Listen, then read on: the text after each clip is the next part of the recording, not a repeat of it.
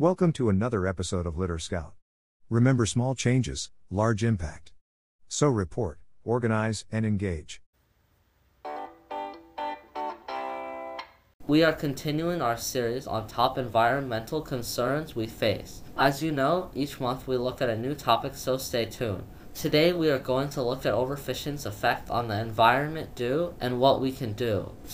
His is one not many of us think about as a top concern. So let's take a look. Overfishing is the practice of catching more fish than the population can sustainably reproduce, leading to the depletion of fish stocks. This can have a range of negative impacts on the environment. 1. Loss of biodiversity. Overfishing can lead to the depletion of certain species of fish, which can have negative impacts on the ecosystem as a whole. For example, the loss of a keystone species, such as a predator at the top of the food chain, can lead to a ripple effect throughout the ecosystem, affecting the populations of other species. 2. Ecosystem disruption. Overfishing can also disrupt the balance of an ecosystem, leading to changes in the distribution and abundance of different species. This can have negative impacts on the overall health of the ecosystem and the services it provides, such as water purification and carbon sequestration. 3. Habitat destruction. Some fishing practices, such as bottom trawling, can damage or destroy marine habitats, such as coral reefs and seagrass beds.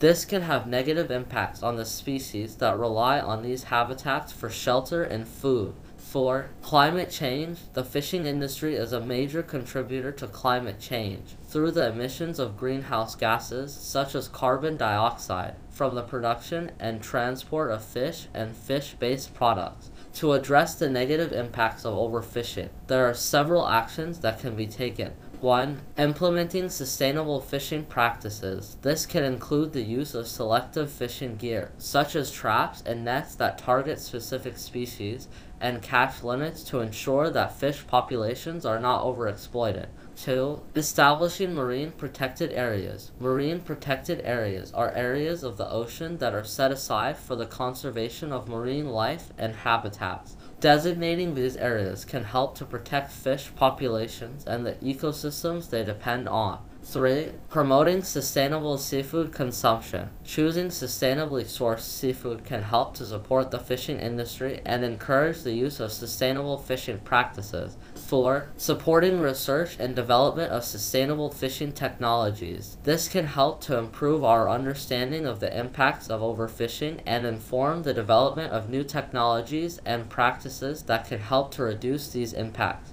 5. Educating others about the impacts of overfishing. Raising awareness about the negative impacts of overfishing can encourage individuals and communities to adopt more sustainable seafood consumption habits and support the development of sustainable fishing practices. Okay, thank you again for joining us on the great series. It's been fun sharing this series with you.